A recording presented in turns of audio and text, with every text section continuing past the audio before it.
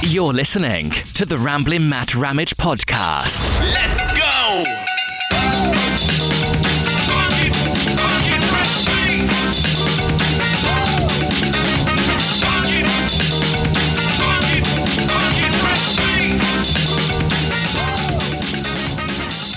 What's up, everybody? Thanks for tuning in to another podcast, Ramblin' Matt Ramage. Happy Friday.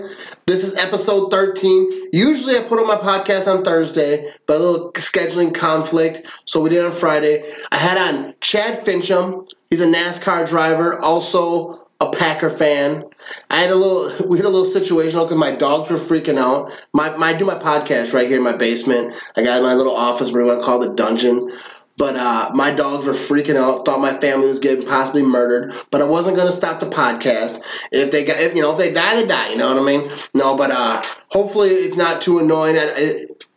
You can't hear it a lot, but you can hear it a little bit. I tried to drown it out a little bit, but it is what it is. I hope you enjoy the conversation. Man, I hurt my hand. All right, let me tell you this story real quick. I had a bonfire a couple weeks ago. Me and the wife drinking some beers. And I went to go move the wood out of the bonfire, move it around. But I used my hand for some reason. And I grabbed fire, literally grabbed a piece of wood that was on fire. And I didn't know it was on fire. I didn't see the fire. It was burning underneath. And my wife just looked at me. And I was like, ah! I screamed because it hurt. And then she's like, why would you do that? Why would you do that? That piece of wood was on fire. I was like, I didn't see it. She's like, I can see it. I'm like, why don't you say something? Usually when people are doing something stupid, about to get hurt, the other person be like, hey, don't, at least attempt. Nothing. Silence. Now my hand's all blistered up. Anyways, let's get into this conversation. We had a long conversation. And if you don't know a lot about NASCAR, we talk about it because I'm curious about how NASCAR works. I don't know nothing about NASCAR. And then after we talk about NASCAR, we get into the whole Packers, how we became a Packer fan, and just all things Packers. I hope you enjoyed the conversation as much as I did, because this dude, I'm telling you, this is my new best friend. He invited me out to one of the races. He's coming to Wisconsin a couple months here. And I'm probably going to drive up there, maybe check out the whole NASCAR, then give me a tour of the track and all the stuff that goes on with it. So that's going to be a blast. This dude is great. He's a real fun person. I've been talking to him through DM on Instagram for a while. And just a really good dude. Really good dude, all right? Hope you all enjoyed the conversation. Thanks for tuning in. Don't forget to subscribe and all that fun stuff, you know what I mean? And find Chad Finchum on Instagram. He's on Twitter. I think he's on Facebook. Just check him out. Especially if you're into NASCAR, he's an up-and-coming racer. He's only 23 years old. It's only his second full season in NASCAR, so big things coming for this dude. I'll be rooting for him, all right? Thanks for tuning in, people. Here we go. I'm here with Chad Finchum, a NASCAR driver. Man, I really appreciate you coming on. Matt, thank you so much for having me, brother. Followed your social media and some of the little clips you put together on your Instagram for a year or maybe just under, and I'll tell you what, I get a kick out of it. I love it, just kind of an honor to be asked to be on. So we're just going to hang out and have a good time. No, I'm thrilled. Yeah, I noticed that you followed me. One day, I think you were following me for a while, and I didn't realize it. And then I saw, and I was like, NASCAR driver. And I was like, I don't really know anything about NASCAR. But I saw that you followed a lot of Packer players and Packer people, so I followed you. And I've been learning a lot about NASCAR just following you. And not too much, because you can't learn a lot from pictures and videos and stuff, but just it's really interesting. As a kid, I liked racing, but I never knew the rules and all the stuff that goes. I just liked fast cars. But it's awesome to that we've been talking lately and we've been DMing each other, and I had to have you come on because I have to talk to you.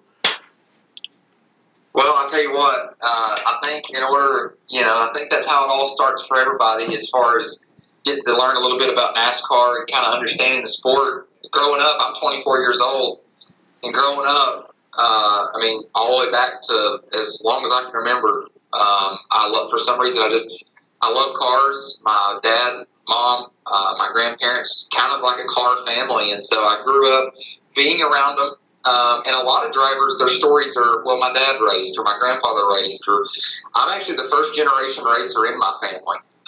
And NASCAR, that's very rare. There are some that's doing it that way, but it's just very rare. A lot of the guys we see out there have past history with the family, especially family that's made it. You know, some of the drivers might not necessarily be first generation drivers in NASCAR. Some have dads that raced in NASCAR, and some have their dad that may have raced but not made it to NASCAR, and they have. So me, it was just an all cold start when I was 6 years old. We were chilling at home one day watching a race, and there was an ad in the newspaper where a kid that was about 12 years old was advertising this little go-kart for sale, and it was like a racing go-kart. You know, I was all about it. Of course, I was a young kid, and I told Dad, I said, that's what I want to do. I was playing baseball at the time, T-ball, and he said, oh, yeah, right, you know, kind of blew it off, and I kind of stayed on him pretty good about it. Talked him into at least going and looking at it, and we went up there and bought it, and man, it's like, you know how stuff just kind of falls into place. We got all the gear to race, we got the cart, found a local dirt track within about 30 minutes of our house, and went and started practicing there. And then in a couple weeks, we entered our first race, and we actually won the first race we ever entered in. So that was neat. And this started a long journey. At first, it was just a hobby. It was something to take that place of baseball. So instead of going to school and playing baseball, we were going to school and going racing. And for the first 4 or 5 years, I mean, that's all it was. It was just a hobby. And of course, you know, when I was young, I was like, oh, I'm going to be the next Earnhardt. I'm going to be the next Jeff Gordon. I'm going to be a NASCAR superstar. And, you know, the unfortunate side is reality will kick in, and sometimes that's not really how it goes. But, you know, when you're a little kid, you think that's how it's going to work. And I've just stayed on path with it, and opportunities have opened up throughout the years, and I've been racing for a long time now. Yeah, that's crazy. Yeah, because like every story I've heard, because like I've watched like movies, like racing movies, and like it usually always is like their parents raced, and you know it got brought down to them. But I love that you were just like, I'm gonna do that, and your dad hooked you up and just got you into it. So like your family, like, because like racing, like you have to work on your own car, like when you're first starting out, right? Because like you don't, of course, yeah, like now you don't. I mean, I'm sure you do, but you help. But you have a crew, and you have people that help you or whatever. Correct. But like when you're starting out, you gotta like know everything. Because like I was talking to people at work, because I was gonna have you on, and they were kind of telling me like they're more race fans, and they were like just saying like everything that goes. Like I can't even fix brakes like on my car. Like, awesome. I got people for that. So that's just amazing that's just how you started. So like you mentioned Earnhardt, like because I put a question on Facebook of like asked you any questions or whatever. Someone want to know if you're leading the Daytona 500. Who's the last driver, past or present, that you want to see in your rearview mirror? The last driver, well, I mean, in my opinion, I can name two, and one is past, one is present. One is Earnhardt, and the second Earnhardt Senior, and the second one is present, and that's Kyle Busch. Both drivers throughout the years. My family, growing up, we were all very big Dale Earnhardt Senior fans. I mean, it was decorations in the house. My dad owns a heating and air company here locally. All of his work vans had the black number 3 plate on the front. I mean, just absolutely diehard Earnhardt fans. And then years down the road, Dad was in search to pull for somebody. Obviously, he was a fan of mine. You know, he's supporting me, but you still want to find somebody in the Cup Series to pull for, and Kyle Busch was that guy. He had a lot of resemblance of Earnhardt as far as the characteristics in his driving style, and both drivers are just incredibly talented. And that's the last person you want to see. It's kind of like who's the last person you want on the field with 30 seconds to go and one timeout, and you're needing 5 or 6 points to win the ball game. You don't want Aaron Rodgers to walk out on the field. No, you don't. That's about like racing terminology for football. I mean, you don't want to see when you got 1 or 2 laps to go and you have Kyle Busch or Dale Earnhardt Sr. on closing in on you on your back bumper. That's the last 2 people you want to see in your rearview mirror to give them an opportunity to make something happen, because they're the 2 past and presents. They were the 2 best in the business. Yeah, because I was never like a huge NASCAR guy, but I know both those names. Obviously, Earnhardt. I think everyone. You don't have to. That's like, even the people who don't watch football know Aaron Rodgers' name, or in baseball you can name people off. Earnhardt he is NASCAR. Like he is. He is. He is an absolute legend. Well, he built the sport. He come up such a blue-collar fashion way, like you said, working on your own cars. I think a lot of drivers have done that, and I know back in the day that's how it was in general. And Earnhardt just, really, the sport was in a transition. It was growing. They didn't get TV time. NASCAR didn't get TV time until, I hope I say this right, probably sometime in the 70s. So Earnhardt was kind of coming in. The sport was growing. They were getting more of a fan base. And then here's this driver, and it's like, where'd he come from? He's blue collar. He owns a farm. He's trying to put food on his table and race a car.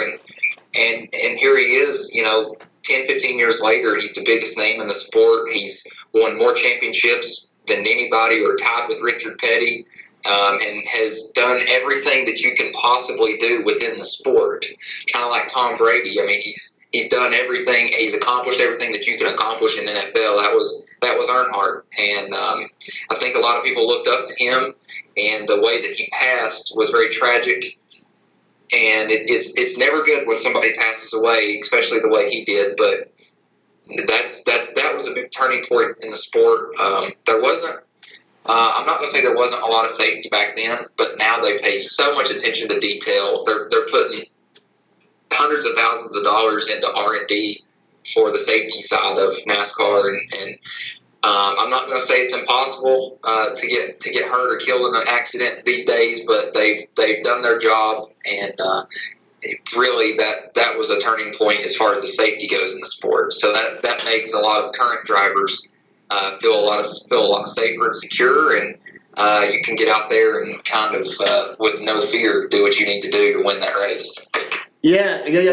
When he passed, like I remember that was crazy because my parents, they're into racing a little bit, not like huge fans, but they watched a little bit, and I remember them talking about that, and that was just a crazy situation. Well, it was because you've seen wrecks on TV, and you're like, oh my gosh, that's a bad wreck, or man, did you see that? And his wreck didn't, from the visual aspect of watching the race, you're thinking, oh, he's going to get out of that car and stop. But that wasn't the case. And it's unfortunate. Anytime you take a hit to the wall, you see these guys out here, if they get turned sideways and then their car starts getting airborne and flipping, or those wrecks look a lot worse than they actually are, because that wreck is, every time you're making contact back with the ground, it's a slow impact, and it's the G's are very low when you're hitting. If you take one big blow to a wall or into another car, you have a really high G impact, which is what hurts your body. So that's where the R&D started with the sport, really, and that's where it took its turning point. To come up with soft walls and Hans devices. We're in full containment seats. We have 9 seat belts. Oh, really? You ain't going nowhere. We're I'm not going to say we're indestructible. I don't ever want to use that term, but we are very safe, and he's looking for ways to improve this. And I think if the technology would have been where it's at today back then, I think we would have been able to save a lot of drivers' lives. But yeah, that's kind of that. Yeah, so that sucks that it had to come to that. I mean, with everything, like with football, with the helmets, with everybody with the CTE, so they made the helmets better. Same thing with racing. When someone passed, that we got to fix this. It's just a shame that they can't fix that before these terrible things happen. Yep, I agree with you. I mean, in every aspect. So, what is your your scariest moment? Have you ever had this a moment where you're like, oh, I'm in trouble, or something like that? Well, yes, and the best way I can describe this is when you're in that race car and you're racing, you forget how fast you're going. You lose touch with just how fast you're going, and all the other cars around you. There's 38 other race cars on the track at the same time. They're all going the same speed, essentially. I mean, some are faster than others, but you lose your concept of it. So when you get into a wreck, you don't realize how fast you're going until you can't stop when you're trying your hardest to. So as a driver, when you wreck, whether it's you got bumped in the rear, your tire blows, you have a mechanical failure, whatever the case may be, whenever you go in to the corner and you say, "Oh, we're wrecking," you have probably 5 to 10 seconds before you make impact. That is the longest 10 seconds of your life, because you're thinking, this is going to hurt, this is going to hurt, this is going to hurt, but you don't know how bad it's going to hurt. And sometimes they don't hurt at all, and sometimes they hurt really bad. And I think it's more of the mental game at that point. The impact, you already know you're going to wreck, so the impact's going to be there. I think the scariest moment's getting there and trying to figure out in your head how you're going to take the impact. Yeah. That's the scariest part. For me, I've been very fortunate. I haven't been in too many bad accidents, but I have had a couple that come to mind. One was last season, which was my first full-time season in the NASCAR Xfinity Series, and my first time ever going to Texas Motor Speedway, which is one of the fastest mile-and-a-half tracks that NASCAR goes to. I got tagged up a little bit getting into the first turn one, and my car got out of control, and I backed into the wall at about 170, 180 miles an hour. I mean, it completely destroyed the car, and that was the hardest impact that I'd ever taken, well, even still yet, into my career, and it rattled me a little bit. I mean, that was a hard blow, and that feeling, whenever you go into the corner, and you feel that bump, and then your car starts spinning, I mean, the only reaction you have is foot on the brake. That's it. And hold on. Yeah. And there was probably, like I said, 5 to 6 seconds where you're like, how bad is this going to hurt? And I was backing into the wall, so I couldn't even see it. My mind was just thinking, all right, I've got to be getting closer. I mean, you're just staring at the banking going into the corner, and then bam, you hit the wall. So it's a pretty hopeless feeling. Yeah, I can't imagine going that fast and then just going off. Like I've only really been in one accident in my life, and I almost crapped my pants. And we were only doing like 60, so I can't imagine doing how fast do you go? Like if you're going good, everyone's just rolling. Like what's the average speed? Well, your speed is based upon how big the tracks are, but NASCAR can go from anywhere from a little over 200 mile an hour, 204, 205. We can go anywhere from that to the slowest track on the circuit, which is probably Martinsville or some of the road courses that we go to.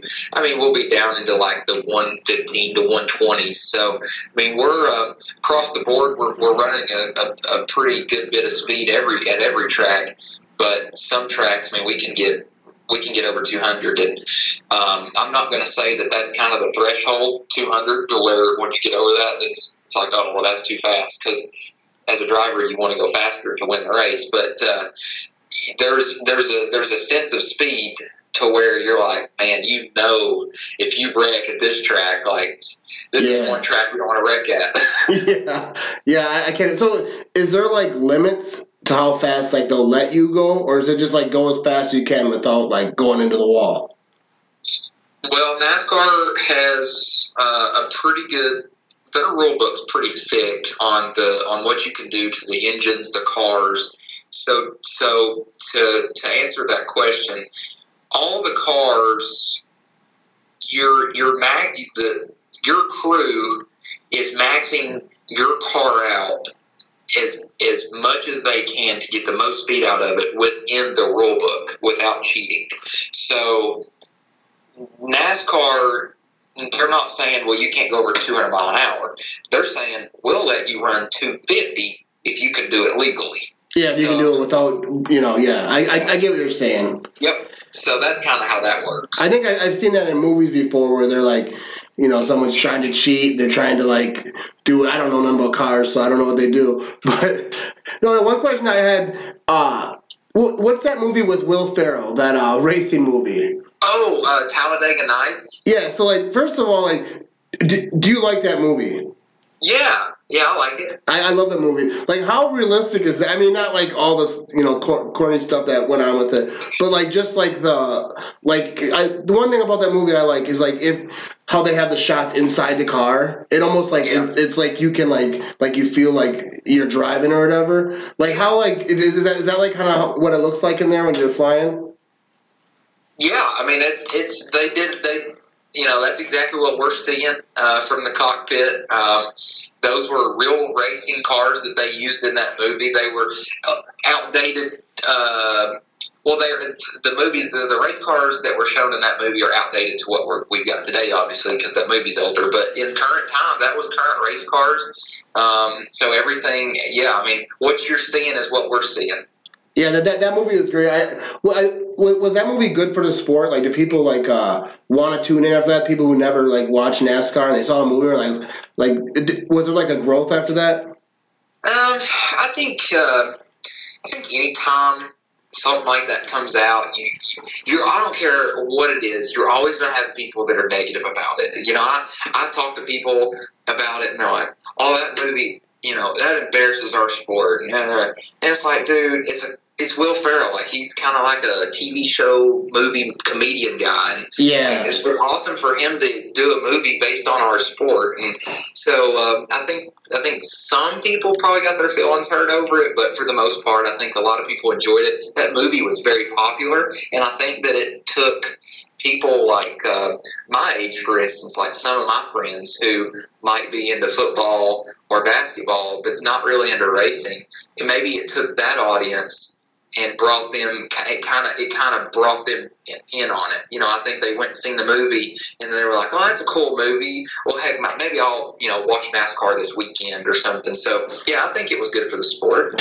Yeah, I think so. I mean, I don't know a lot about the sport, but I would think that is good for the sport because it was hilarious. First of all, and I don't think people like look at at least for me, I wouldn't look at a movie like especially a comedy and base like an actual opinion about the real life thing because they're trying to make you laugh. And I did. I love that movie. I love that. Would be like saying, what is it? The movie with Adam Sandler, is it Waterboy? Yeah. It's like that. I think that was a funny movie and whatnot. So it's kind of the same thing. Yeah, it is. You don't judge football players off that movie and whatever. Yeah. So, what was your best race ever like? Because I know it's hard to get to NASCAR. So was there like a race that like pops you off and like I don't know, like do you get someone signs you? How does it work to like get into the actual NASCAR? Well, so NASCAR is the sanctioning body of about 5 different series of racing. It would almost be as if NFL had like 5 different levels of football. So NASCAR is a sanctioning body, and then within each series you have the Monster Energy Cup Series, which is the elite series. Then you have the NASCAR Xfinity Series, which is what I'm in. That's the second the next one down. Then you have the Camping World Truck Series, and then you have the NASCAR K&N Series and the NASCAR Whelen Series. So there's a lot going on within NASCAR. Oh, all right, I didn't know that at all. And so the best way to describe it is it's like freshman, sophomore, junior. There's no stipulations. Like, you don't have to run each series or do anything special in each series in order to go to the top. If a team wants you, they can get you. The only stipulation is you have to be approved through the sanctioning body to run at some of these tracks because they're really fast and they're really hard to drive on. So what they do is they built this approval process that drivers have to go through. And basically they'll say, all right, you need to run one track that is a half mile, one track that is 1 mile, 2 tracks that are 1.5 miles, and then 2 tracks that are 2 miles, and then you're cleared for all tracks. Okay. So that's why drivers come in and run part season like their first year, and then they don't come on until full season the next year, because they have to go through that approval process. I went through that in 2000.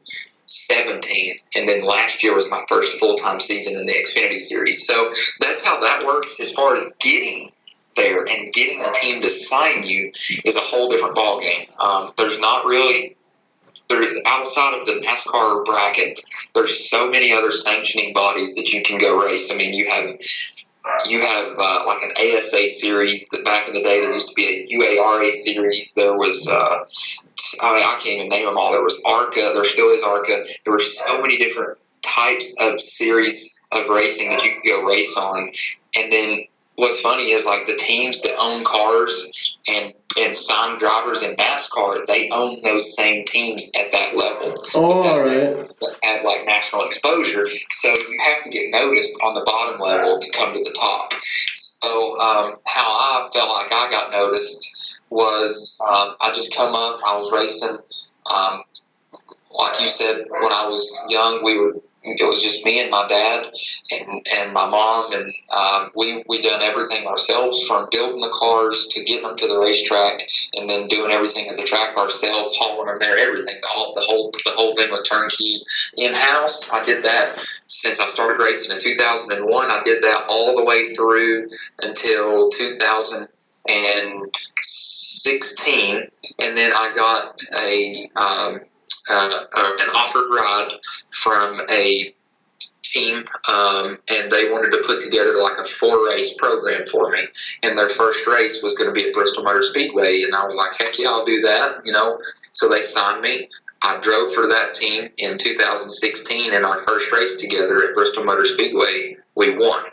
And that was still to this day was the highlight of my career, winning because that was the NASCAR K&N Series. So I'd won in the NASCAR series, and I was like, this is huge. Yeah. And I had a lot of past accomplishments in a lot of other series, championships, track championships, top 10, top 5 in national points and stuff, and all the way that works. And I felt like I won. So this is a fun fact. In 2009, I won what they call the Spirit of the Legend Award, which is only given out. It started in like 1990, and it's only getting out to one driver once a year. And it's kind of like the Heisman Trophy for college football. All right. I won that in 2009, and it was pretty cool. Not a lot of people can say that they won that, and I think there was a couple things that played a factor into getting to where I'm at today. But I think winning that award, and then winning the Bristol race, my first time ever in the NASCAR series, kind of opened some eyes. And after my 4-race contract was up, I went and had an opportunity to drive with another team, and I took it, and that's kind of what propelled me into where I'm at today. Yeah, so then you're kind of like just getting started. Like you just, I am. Yeah, you just came up to this to the level that you're at, and like so you're just like you're on the rise, like big things could be coming. That's awesome. Yeah, I mean, essentially, this is my second full-time season. I'm back with the same team that signed me in 2017, so we're obviously doing something right. They keep asking me back, and I like being a part of their program. And I mean, we're a small team. We're an underfunded team, and what I mean by that is NASCAR and any motorsports, not just NASCAR, it takes so much money to build these cars the correct way and to hire the personnel and the tools in the shop that you need to make them fast and capable of winning. And at the lower levels, it's still expensive, but it's a lot more affordable than these levels. Right. And at the lower levels, I was always in a situation to where I had good equipment and I had good personnel around me and I could win. And as I come through the ranks, the budget stayed the same, but the cars got more expensive. So we went from, showing up to a track and, putting your head down if you finish 3rd or 4th to, man, if we finish 10th today, we are having a heck of a day, to where now if we finish 20th, that's a win in our book. So it was kind of a mental battle for me coming from so much past success and winning and showing up to a racetrack and knowing that you're the word. You can't finish worse than fifth unless you just wreck out.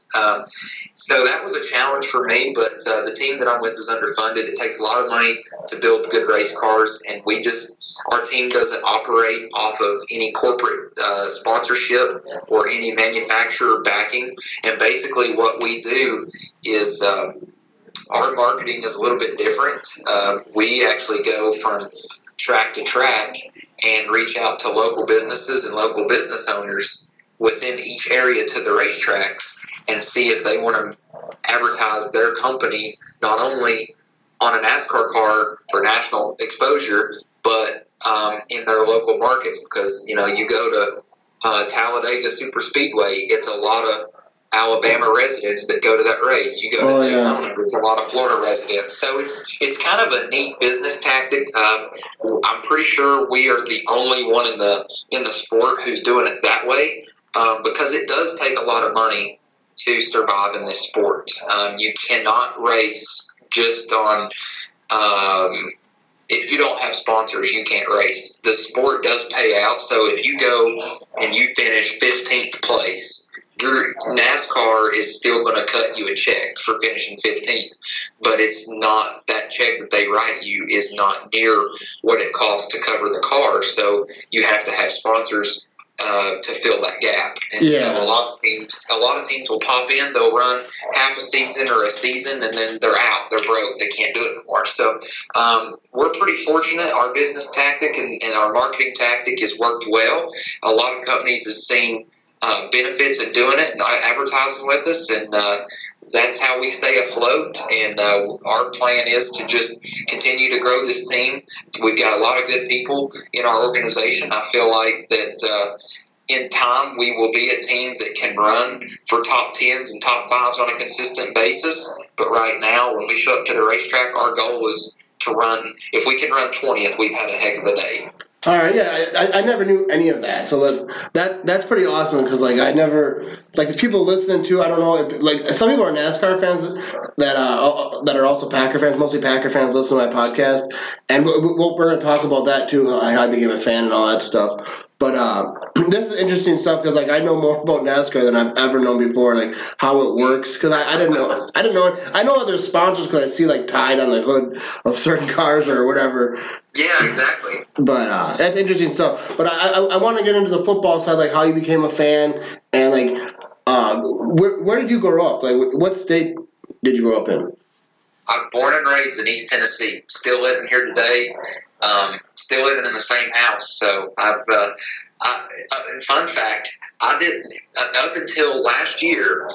I had never even left the East Coast. Last year, NASCAR goes coast to coast, north to south, the whole 9 yards. I mean, we go to 33 different racetracks in a season.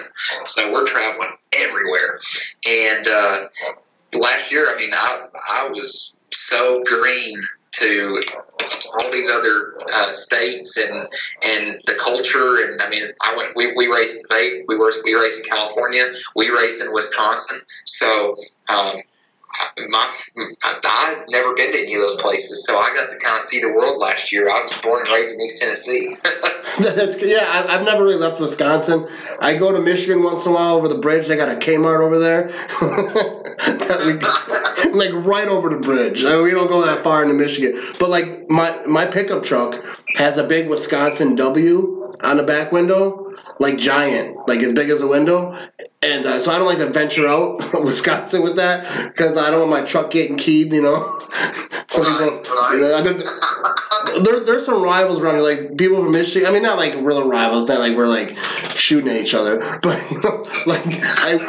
I live close to the Michigan border, so I work with people that are from Michigan, and there's always jokes going back and forth, oh, you Michiganders, and it's dude, it's 30 miles from here. So is that how it is over there? Do you because I know in the South, I don't know. I know that there's a line and people don't like each other on certain parts of it.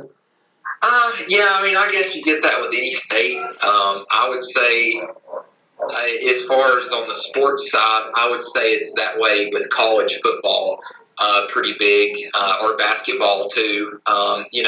Kentucky, Georgia, Alabama. We have a lot of rivals right here around us with basketball and football. So on the college side, so that's if you're from East Tennessee and born and raised, and you're sporting the orange UT flag and all that good stuff, and let's say you're going to take a vacation, and so you're going down south, and you're going to Florida, and you're passing through Georgia, and you stop at a gas station, somebody's going to be like, oh, we got a UT fan in here. Oh, they just let anybody in here. Yeah. So we have some rivals around, but it's all just in friendly competition and stuff. And I got to answer your first question, I got into football. My brother played football, high school, and then one of the local colleges around here. So there's a pretty big age gap there.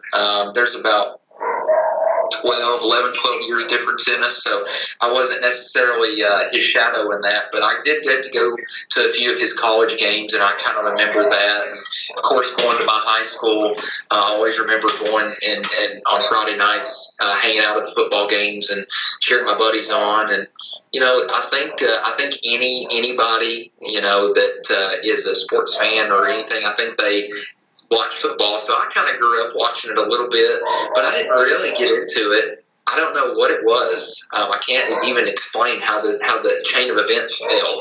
But I was watching. I never cheered like for an NFL team like really hard. I mean, I enjoyed the Titans quite a bit growing up, and I've got a lot of Titans gear here at the house. But the first Super Bowl that I really in tune, sit down and watch every snap of the ball from start to finish was when the Packers played the Steelers.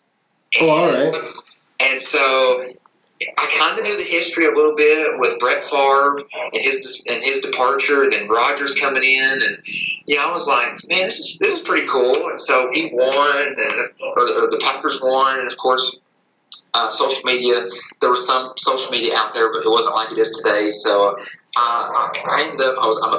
I enjoy video games quite a bit. I'm a pretty good sized gamer. So of course, I think PS3 was out at the time or whatever. So I ran down to GameStop and picked up the newest Madden NFL 12 or whatever, and had the Packers winning the Super Bowl that year. So I've got that game here, and I really became a Packers fan on that game. And ever since then, I've started following them, and I'm following them closer and closer and closer. And each year, you always find something new or inspiring. But I'll tell you what, it was. It's been like a pretty love-hate relationship seeing all these players that was on that roster back then leave. There's not many of them left. Cobb's gone now. Clay's gone now. And I was like, man, yeah, not the same team. But I love the new players. I think they made some really good moves in free agency. I'm very curious to see how the players they picked up out of the draft does. I watched that, and I really think that Rodgers has got some really good years left in him. I mean, obviously Brady's shown us that he can do it up into his later years. I think Rodgers is going to be able to do that as well if he wants to. And in my opinion, they've made some big movement to try and push for a Super Bowl contents again, and I think they can do it.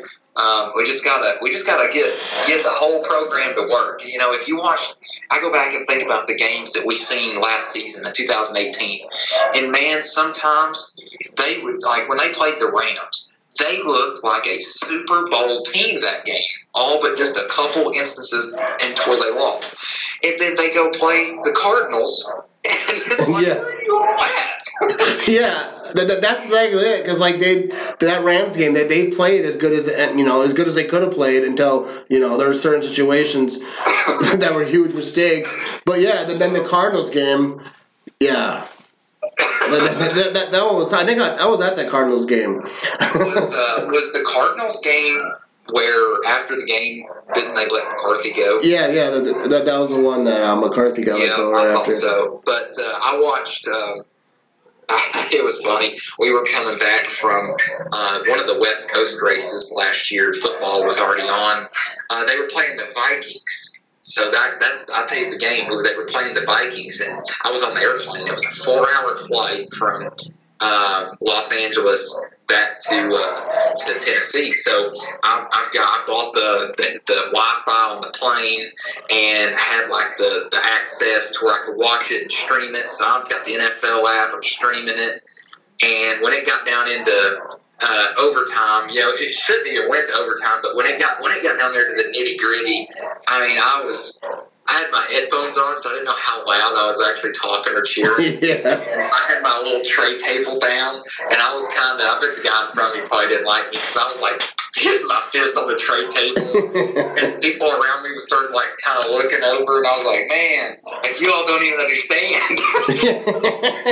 Yeah, I used to do that all the time because I used to work third shift, so I'd have to watch the games like in the morning, and I would have to try to be quiet.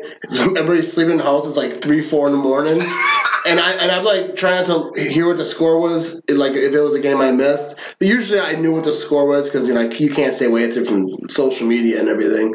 But I'd be watching the game. I'd be like, run, go, go. My wife's like, what the hell? It's 4 in the morning. Shut up. That's so true. I get that all the time. So, I have some questions here because, like I said, I was on social media asking people like, stuff to ask you. First of all, can you hear my dogs? My dogs are going crazy right now. I hope maybe a little bit. Hopefully, it's not. I don't know what exactly that was because it's very faint on my end of the phone call, but I think I do hear them. Yes. Yeah, my dogs are like losing. I don't know what's going on because I do my podcast in my basement, and I have like a little room down here, and this is like where I make my little videos and stuff.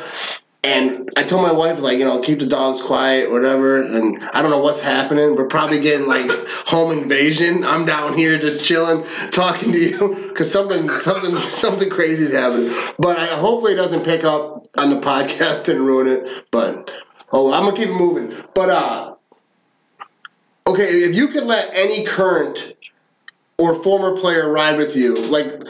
Who would you pick? Or basically, like, who's your favorite player? Who would you love to just hang out with, maybe have on the track, just hang out with for a day? That's a tough situation. My favorite player? I'm going to have to go with Jordy Nelson. All right. He's a good one. Yeah, I mean, it's such a toss-up. Like, I could probably name, like, 5 or 6. I mean, Randall Cobb, Aaron Rodgers, Clay, pretty much Packers people. I mean, I follow the NFL. There's a lot of cool people. Peyton Manning, obviously, growing up, he played for the UT Vols here. I'm a big Peyton Manning fan, but I've had the chance to meet him. He was an awesome guy. But, man, if I could hang out with one person, it would have to be Jordy Nelson. And I think the answer of why is because Jordy doesn't have social media, does he? He does, but he's not real active. He uses it for the charity stuff, I think, and like he's not like he's not a guy that like he's gonna give you thoughts and stuff. Why? It's because you follow Devontae Adams, you follow Aaron Jones, you follow all these players, and they're active. I mean, Rodgers isn't the most active person on there, but he's there, he's active, and it's like you kind of have like that small connection with him, but it's like with Jordy, it's like. I only get to know him. Like, yeah, exactly. all you know about Jordy is that he's a farmer. That he does a lot. Yeah, that he does a lot with his family farm, and he's just a good dude. But yeah, I kind of get. I think that's a good reason, because but like, do you know a lot about like the Packers history? Because I know that you're young and you obviously were chasing your dreams, doing your thing. So that you just started watching. Back in like 2010, 11, 12 or whatever. So like, do you know a lot about the Packers history? Have you like looked it up? I have looked some of it up. I've watched a lot of cool YouTube videos or edits that people's put out. Actually, for I think it was Christmas or something or another, one of my family members got me like Packers DVD. It's a 2-disc series.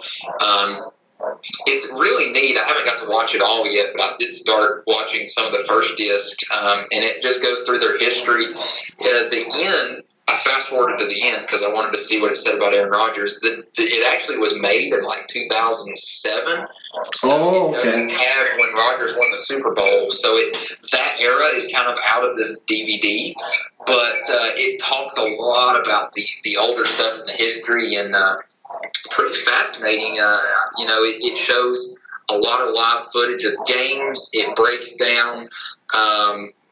I'll have to find the name of it for you and send it to you. Yeah, I think I might know what you're talking about. I don't remember the name, but like I've seen a lot of DVDs like of the history of the Packers, and like I love watching that stuff. Like I love watching, because I remember like I grew up in Green Bay. I was born in Green Bay. I moved out of Green Bay as a kid for a little bit, but it was, we lived like 40 miles. That's cool.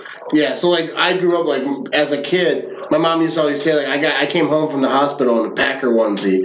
It's like people ask me all the time like, how'd you become a fan? But like in my family, you were born a fan. Like you didn't have a choice. Like if you didn't like the Packers, they were like get out. And obviously there's a lot of Packers fans everywhere. Yeah. It's cool when I travel. I wear like a Packers shirt or a Packers hoodie, and we'll be in a hotel, or not a hotel. We'll be in an airport, and somebody will come up and they'll say, "Packers," whatever. And then they'll, you just see fans everywhere. But here in Tennessee, it seems that if you're not a Pittsburgh fan, you're a Cowboys fan. That's kind of what Tennessee is. All right. And a lot of my cousins and aunts and uncles are huge Steelers fans. I'm talking huge, and I joke with them all the time. We go back and forth. Me and my cousin, he's about 2 years older than me. We are, like I said, I'm a big video gamer.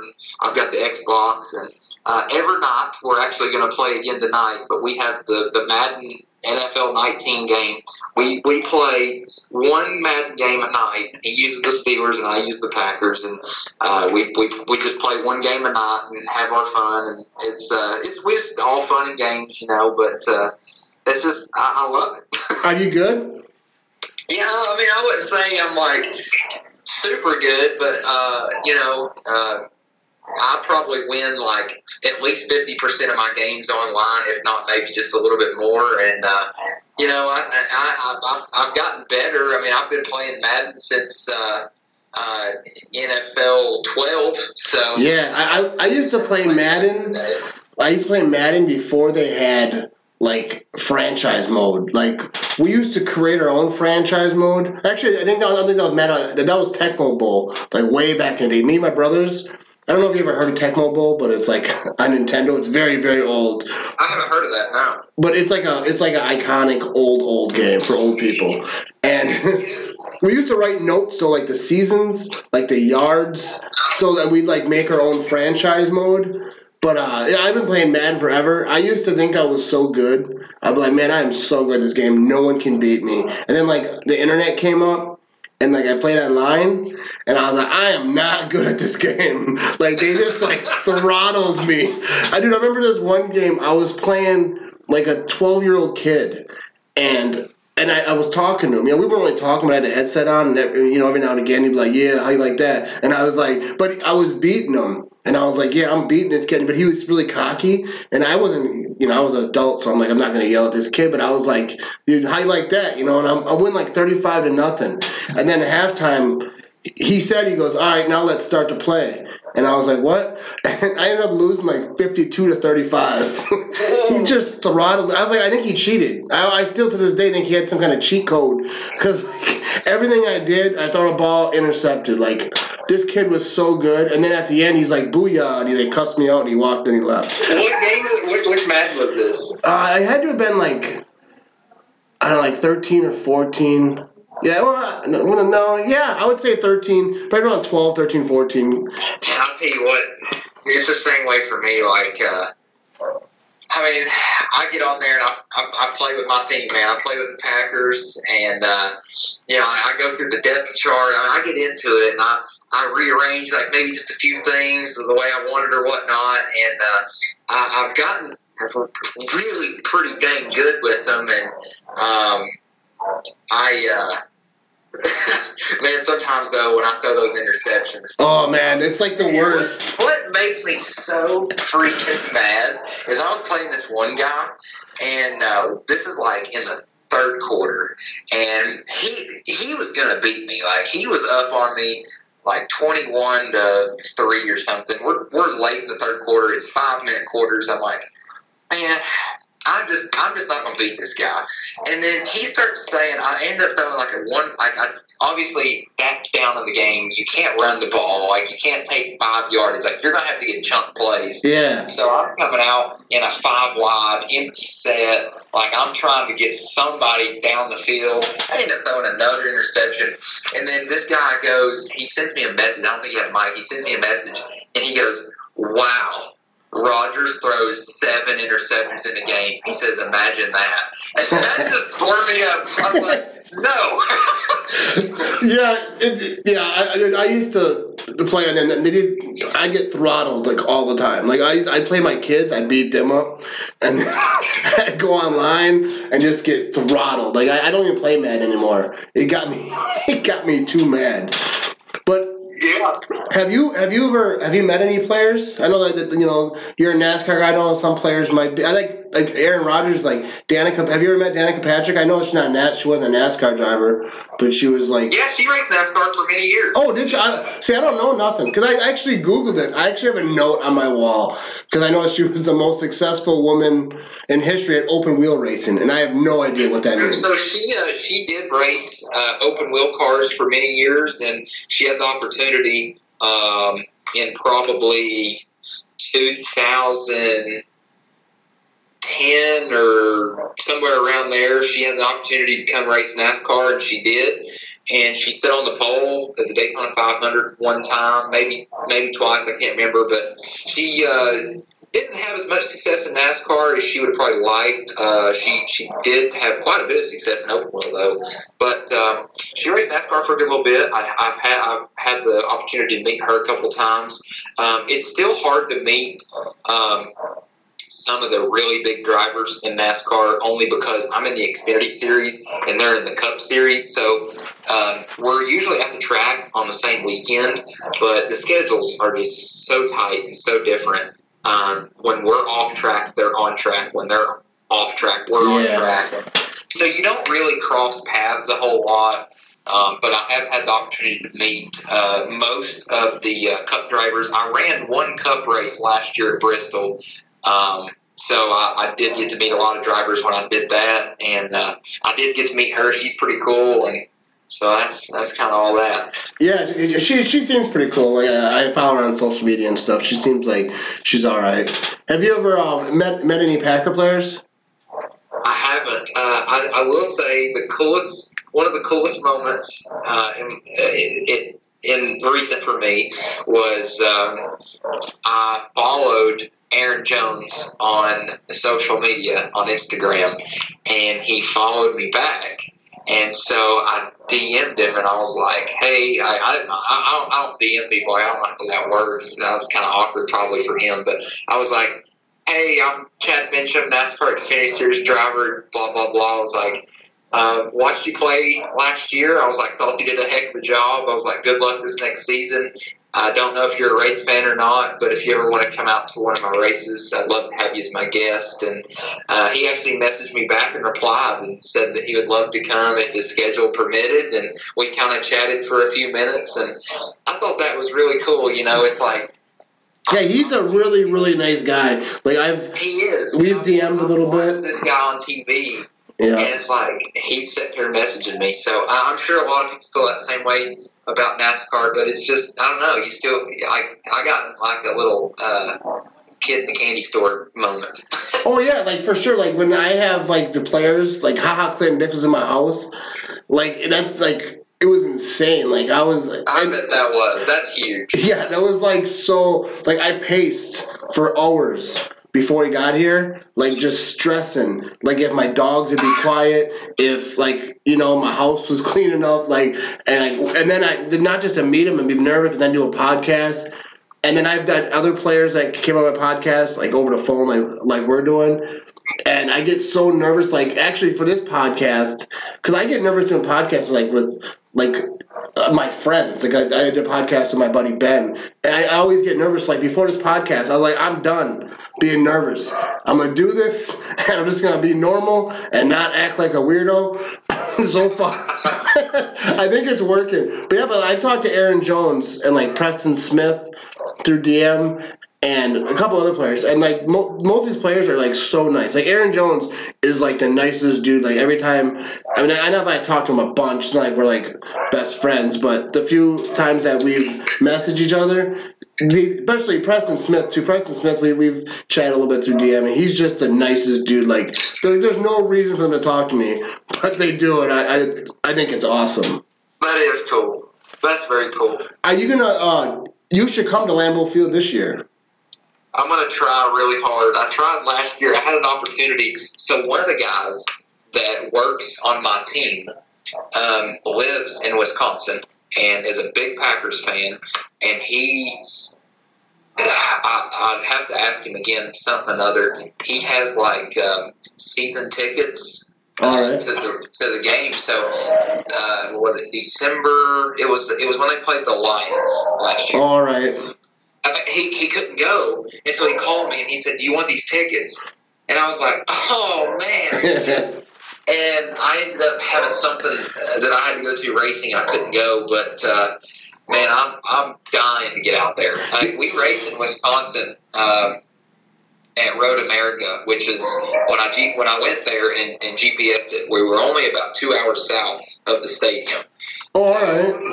Maybe whenever I come up there and race again, maybe I'll come up a day early, go to the stadium. If you're close to the stadium or whatnot, maybe I could meet you in person. Yeah, we should do that because then I'll show you around. I mean, obviously not the field; they don't let me in there, but I can show you around there's so much cool stuff around Lambeau Field that's just like historic. And I'd definitely like to link up with you. And like you're a big time race driver. You could get me in. Like me and you, we're friends now, so you get me in to meet some players. I'm trying to work that angle. Like I'm trying to figure out how to meet some players. Yeah, you got a blue check mark on Instagram. So I look at that and I'm like, man, that like. So, 5 years ago, obviously, I didn't have a blue check mark till last year, and it's because I was at this level of racing. And 2 or 3 years ago, 4 or 5 years ago, I would have died for a blue check mark. That was the coolest thing ever. Yeah. And I remember being in school and getting on Instagram, and you follow music artists or whatever or actors, and it's like, how do you get that? I was Googling it, trying to figure out if I can hack the system to get it. Yeah, I want to be I know it's a dumb thing, but that's I want to be verified. I have a lot of people verified to follow me. That should count. Just give me the damn check mark. So yeah, I'm not important enough for that. Yeah, maybe we can. I don't know who to talk to, but I would love to come to a game, and if I had the opportunity to meet the players, I have a couple jerseys. I would love to get signed at one point in time, so that would be cool. I actually have one of Cobb's, but he's playing with the Cowboys this year, so that might be a yeah. He ain't gonna be around. Cobb, his nephew or something another plays at a college down here next to me, and if I'm not mistaken, Cobb's from my area. I mean, Cobb's from the same area that I live. Oh, all right. Yeah, I don't know where he's from, but yeah, I think a lot of the good football players are from the South. We don't have none over here. I think they're probably are. I was watching an interview, so I got a question for you. How cold does it get on a really cold day in Wisconsin? This last 2 years seems like it's stepping its game up. It's we've had 30 below, Like, it seems like, I don't know, maybe I'm just getting older, but it seems like it's getting colder.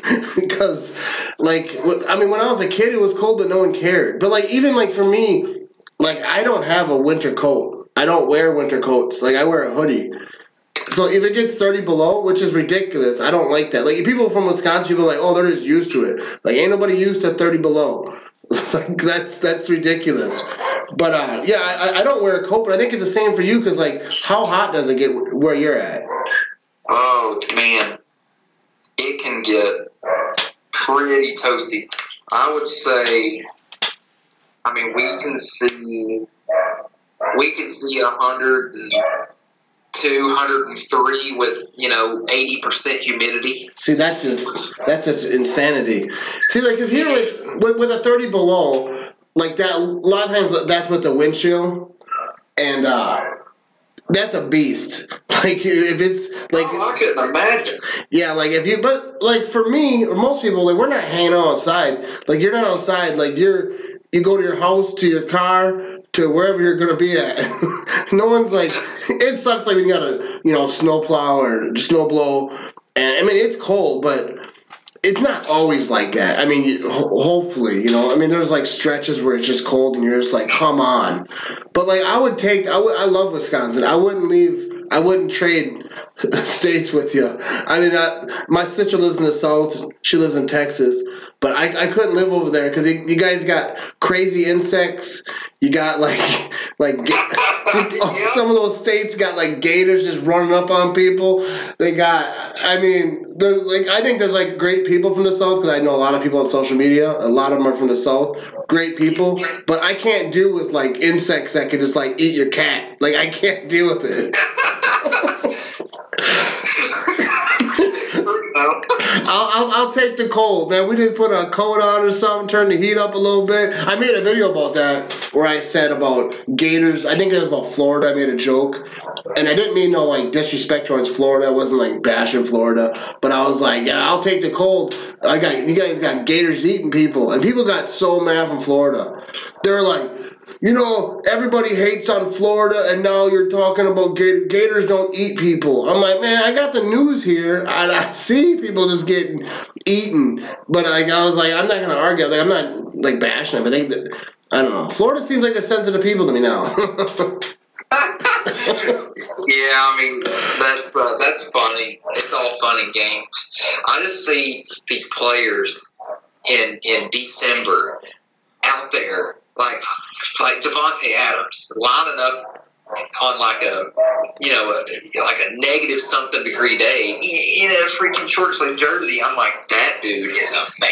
Yeah, oh yeah, for real. Because like, I ain't doing that like that, and they have to because they want to catch the ball, and they say it helps not to be restricted by anything.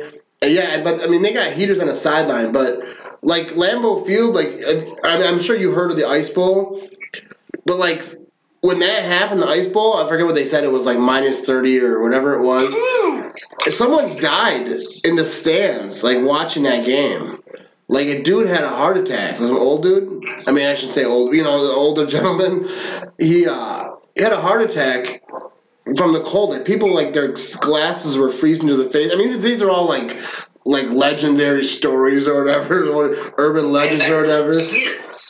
But yeah, it's cold because I know what minus 30 below feels like, but not sitting in it for 3 hours, just sitting in one spot like that. I don't know how people did that, because that, and then with the stadium, the wind blows around and stuff, like it swirls. I've been to cold games, but not negative like 35. But I've been to most of the games I go to that I've been to. I think the coldest right around 0, I think. But yeah, I've never been to like a cold, because that's too much. I've had freezing rain. Played the Eagles one year. Forget who it was. No, it was the Cardinals. I went the Panthers actually, and it was like freezing rain. But yeah, you definitely have to get to a game this year, and we'll meet up. I would love that. And when it gets cold here, like when I tell you, like if you call me and you're like, hey man. Or if I called you, it's like, dude, it's cold down here, and you're like, how cold is it? I would look at my phone and I'll be like, dude, it's It's 20 degrees, man. I'm freezing. Like, I'm not trying to go outside. Yeah, that's funny because, 20 is good. Yeah, I mean, in the winter. Yeah, I just. Well, how it is here. I touched on this a little bit. My dad, he owns a heating and air company, and straight out of high school, when I went to work for him because I was trying to still withstand a racing career, but I had to have income. I mean, I was to that point in my life to where, what do you do? Yeah, you gotta work. I worked for him for many years, full time, and our busiest seasons are in the summer and in the dead heat of the summer and the dead cold of the winter. And I remember some winters, we would wake up at 5 or 6 in the morning, and our phones would be ringing, and it's like we got 80 customers with no heat. The heat and air units are froze up. They're quit working. They're not blowing heat, whatever. So we got 20 employees. None of them can get to work because there's snow and ice on the ground, and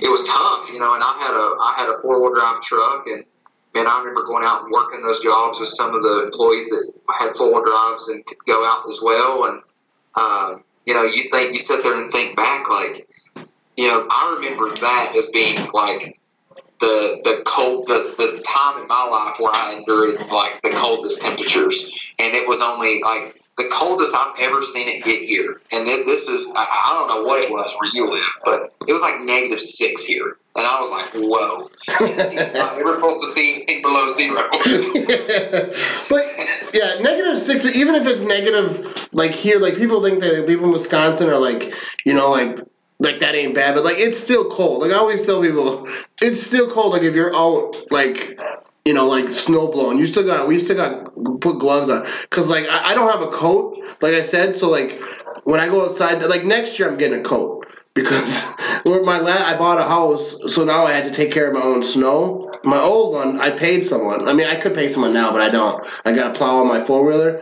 So I learned my lesson this year. I froze trying to get rid of the snow. And so next year I'm getting a whole ski suit because I never. That's the thing. We don't hang out in the cold. Like you say, you go to your house, to your truck, to work, or wherever you're going. And it's not like we're out and about having a picnic at 20 below 0. That's hilarious. But the snow is the biggest thing. We get snow. I think that we last year.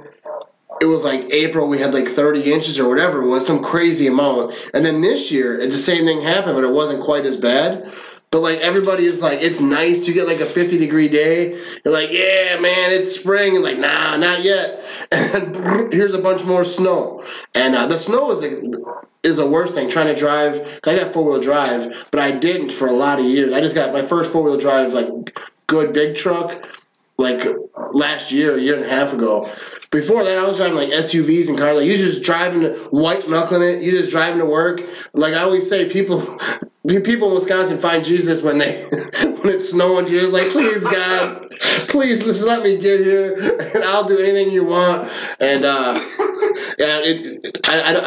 used to now with 4-wheel drive, I don't even care. Even when it snows, I'm yeah, I get to driving that. But still, if it's that kind of snow, when it's shutting down highways, I ain't trying to drive in that if I don't have to. That's hilarious. How much snow does it get where you are? Nah, we don't. I mean, we might get a dusting enough to turn everything white for maybe overnight, but as soon as the sun pops out the next day, within by 9:30, 10 o'clock, it's gone. Wow. We don't usually get snow. Yeah, it's snow on the ground here. The first time it snows, a big one, and then until it's May. It's not that it's snow until May, but it's not when we have that real late snowstorm. I wouldn't say May, April-ish. That you still see white because that snow doesn't melt. Because it's cold. Obviously, it's cold, and yeah. The longest snow that we had. This is before I was born. I was born in '94. We had the biggest snow was the blizzard of '93, and that's kind of the talk of the town when people want to get into it deep, and it was pretty intense here. My dad has stories But I mean, I heard it was like bad. But the worst I've ever seen in my lifetime was probably like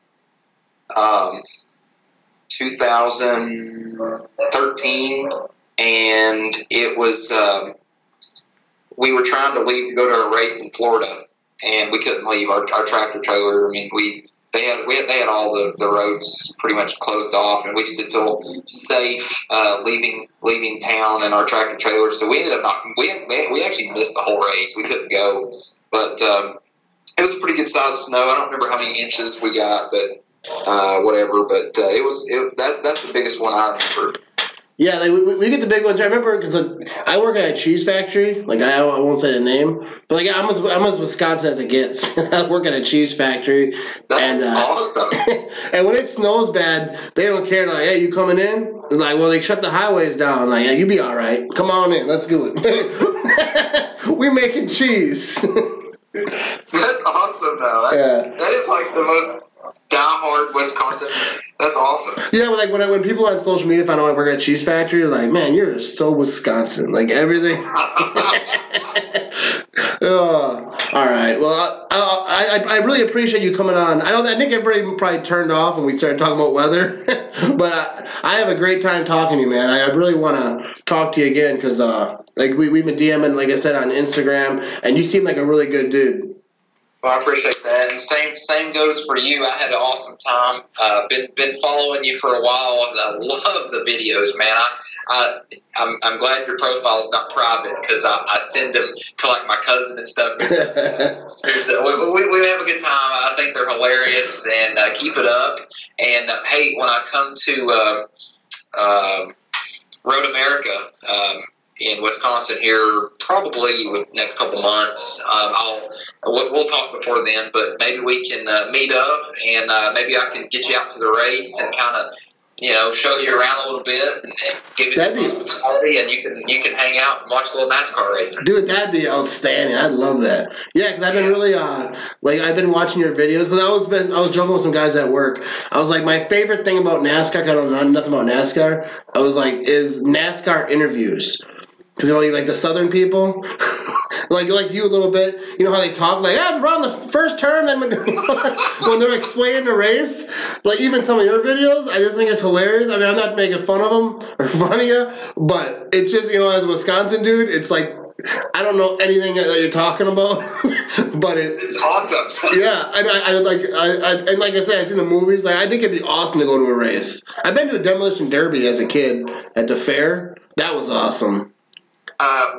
One of my best friends in racing, he's from Wisconsin. I can't remember what part he's from, but he ran a lot of, and he was actually a guy that I leaned on for a lot of information because NASCAR, I grew up, we go left. We turn one way, and we only do about 2 or 3 road courses a year. So it takes a lot for a driver who turns left for a living to go right.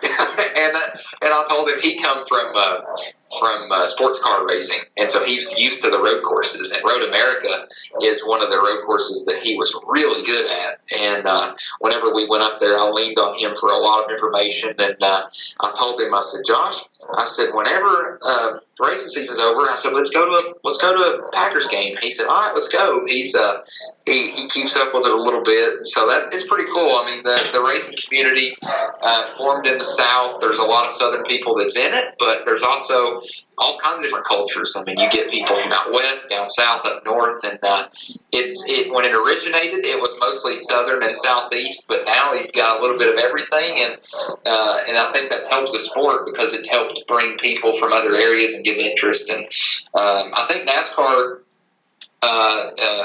benefited from that, and hopefully whenever we come up there in a couple months, we'll get to hang out. Yeah, for sure. Definitely. Let me know. I'll definitely be doing that. And I think that a lot of people from up here, because actually in high school I knew a guy who was racing. His parents had a lot of money, because we used to joke about, like, hey, can you get insurance on a race car? Like, no. But like he would race like dirt tracks, probably how you started, just like some dirt track or whatever. Yeah, people race up. I mean, not a lot. I don't know a ton, but yeah, the sport got popular. It spread around, and hopefully it keeps moving for you, and things keep going good for you. And I hope you win a bunch of races. I'll be sure to follow along, and I'm rooting for you. I appreciate that, Matt. And thanks for having me on, and we'll do it again soon, brother. Yeah, for sure. Hey, good luck at Madden tonight. Thank you. Yeah, I definitely don't want the Steelers to win. Never. All right. Thanks a lot. All right. See you, bud.